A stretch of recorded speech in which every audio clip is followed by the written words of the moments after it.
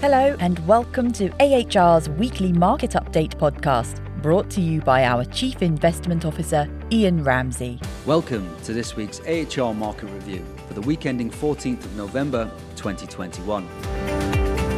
It has been a mixed week for markets as US inflation data has once again exceeded expectations, coming in at 6.2% for the year ending in October, higher than forecasts of 5.9%.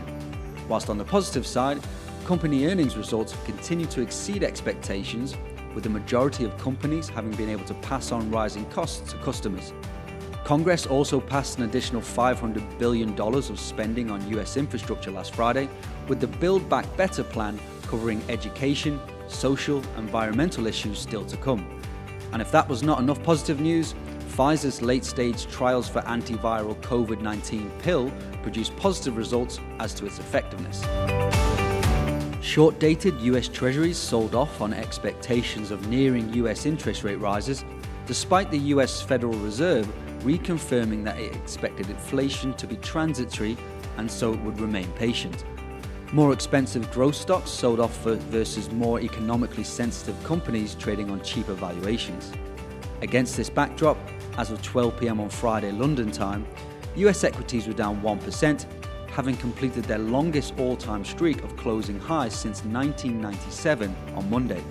The US technology sector fell 1.7%. European and UK stocks, which have greater cyclical exposure, both rose 0.5%. Japanese stocks were flat, whilst the Australian market fell 0.2%. Emerging markets rose 1.4%, with positive returns being experienced across broad swathes of the index. The 10-year US Treasury yield rose to 1.56% following the release of the latest US inflation data. UK gilts and German bunds rose in concert, now trading at 0.91% and -2.4% respectively.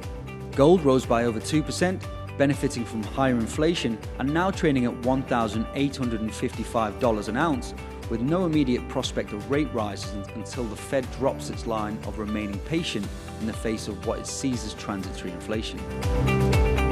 The UK economy's growth in the third quarter came in beneath expectations, with GDP growing by 1.3%, lower than forecast by the Bank of England and sharply down from the preceding quarter when GDP grew by 5.5%, benefiting from the end of lockdown.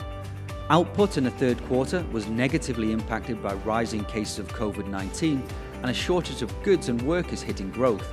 However, September's output was encouraging, coming in higher than expected as the economy expanded by 0.6%, a significant uplift from 0.2% in August. The UK economy remains around 2.1% below its pre-pandemic size, a much larger gap than any other country in the G7, whilst the US and China both exceeded the size of their pre-pandemic economies. Since the financial crisis of 2008, the US's public debt to GDP ratio has risen from 68% to 128% today. A very similar picture can be seen in many other countries across the globe, including China, where it has risen from 27.2% to 67%. Indebted countries are much more sensitive to rate increases with, as an example, a 1% increase in rates for the UK, adding about £18 billion to the UK Treasury's financing bill, which ultimately has to be paid for by the taxpayer. Therefore, although rates are more than likely to increase in the short term, the level that they peak at may be much lower than historically we would associate with current rates of inflation. That's all for this week's AHR Weekly Podcast. Thank you for listening, and for further investment insights, head over to ahrprivatewealth.com.